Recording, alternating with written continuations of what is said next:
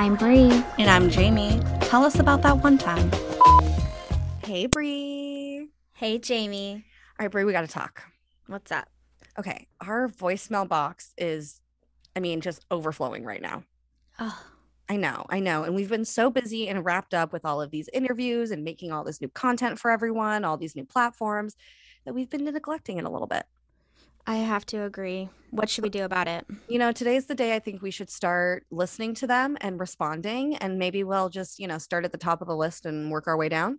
All right, sounds good. Hit me. All right, let's play this first one. Hi guys, this is Kay from Dallas, Texas, and I was just listening to your podcast about Valiant Swords. My second time listening through the entire podcast episode, and each time I actually watched this, I noticed something different, or something different, stands out to me and stuff, or I learned honestly something different. But anyways, I wanted to tell you guys about a book that I was reading. I don't know if y'all have been, sorry, that's my kids in the back. I don't know if y'all read the book. It's called Pleiadian Perspective of Human Evolution or something like that. Or Pleiadian Perspectives of Human Evolution. And it's an interesting book, it's that, it's interesting. And so I was just wondering, is there anything else, like any other books that you guys would recommend to get into, to read about?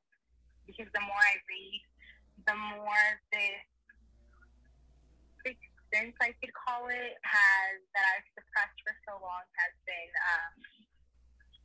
evolving, I guess, or opening back up. I've sensed a lot of things, all of these lunar eclipses and all of that good stuff. I've been extremely sensitive to each and every one of them, and I've just been seeing a lot of things. The other day I was just in my backyard in my garden, and I saw, a little thing fly real quick across the sky, and I was like, hey, it's not a plane. I went through the whole, checklist as best as I could. Unfortunately, I don't have any binoculars, but I don't know how else to describe it. After that, all these planes, whooshed on by, and there was noise, and there was their different shape, and this was just like a little disc ball thing with no noise absolutely at all. But anyways, I just wanted to say that you guys are really cool, and it's really fun to listen to you guys, even if it's the second time around. You guys have a fabulous day. Thanks. Oh my goodness, Tay, thank you. How sweet. If I remember correctly, Tay is actually new to our Patreon too. She is. She totally is. First of all, Tay, we love you for being a part of the Patreon. Welcome to the Vibe Tribe. Welcome on in. I think your first question about books, I'm going to give to Bree, because Bree is the reader between the two of us. I will recommend, just because we've talked about this recently and because we just interviewed Grant Cameron, I think Contact Modalities is such a good book. I actually just recommended it to someone yesterday as well. And I think, especially since you're talking about opening back up to things, I think that's a great place to start. It talks about all the different contact modalities, things to do, how it works. And I feel like when you read that over, you'll start to see certain things that you already do. And sometimes just that reminder helps emphasize that, and you start to relive that again. And it definitely sounds like what's going on with you is maybe you're going through a little bit of a spiritual awakening.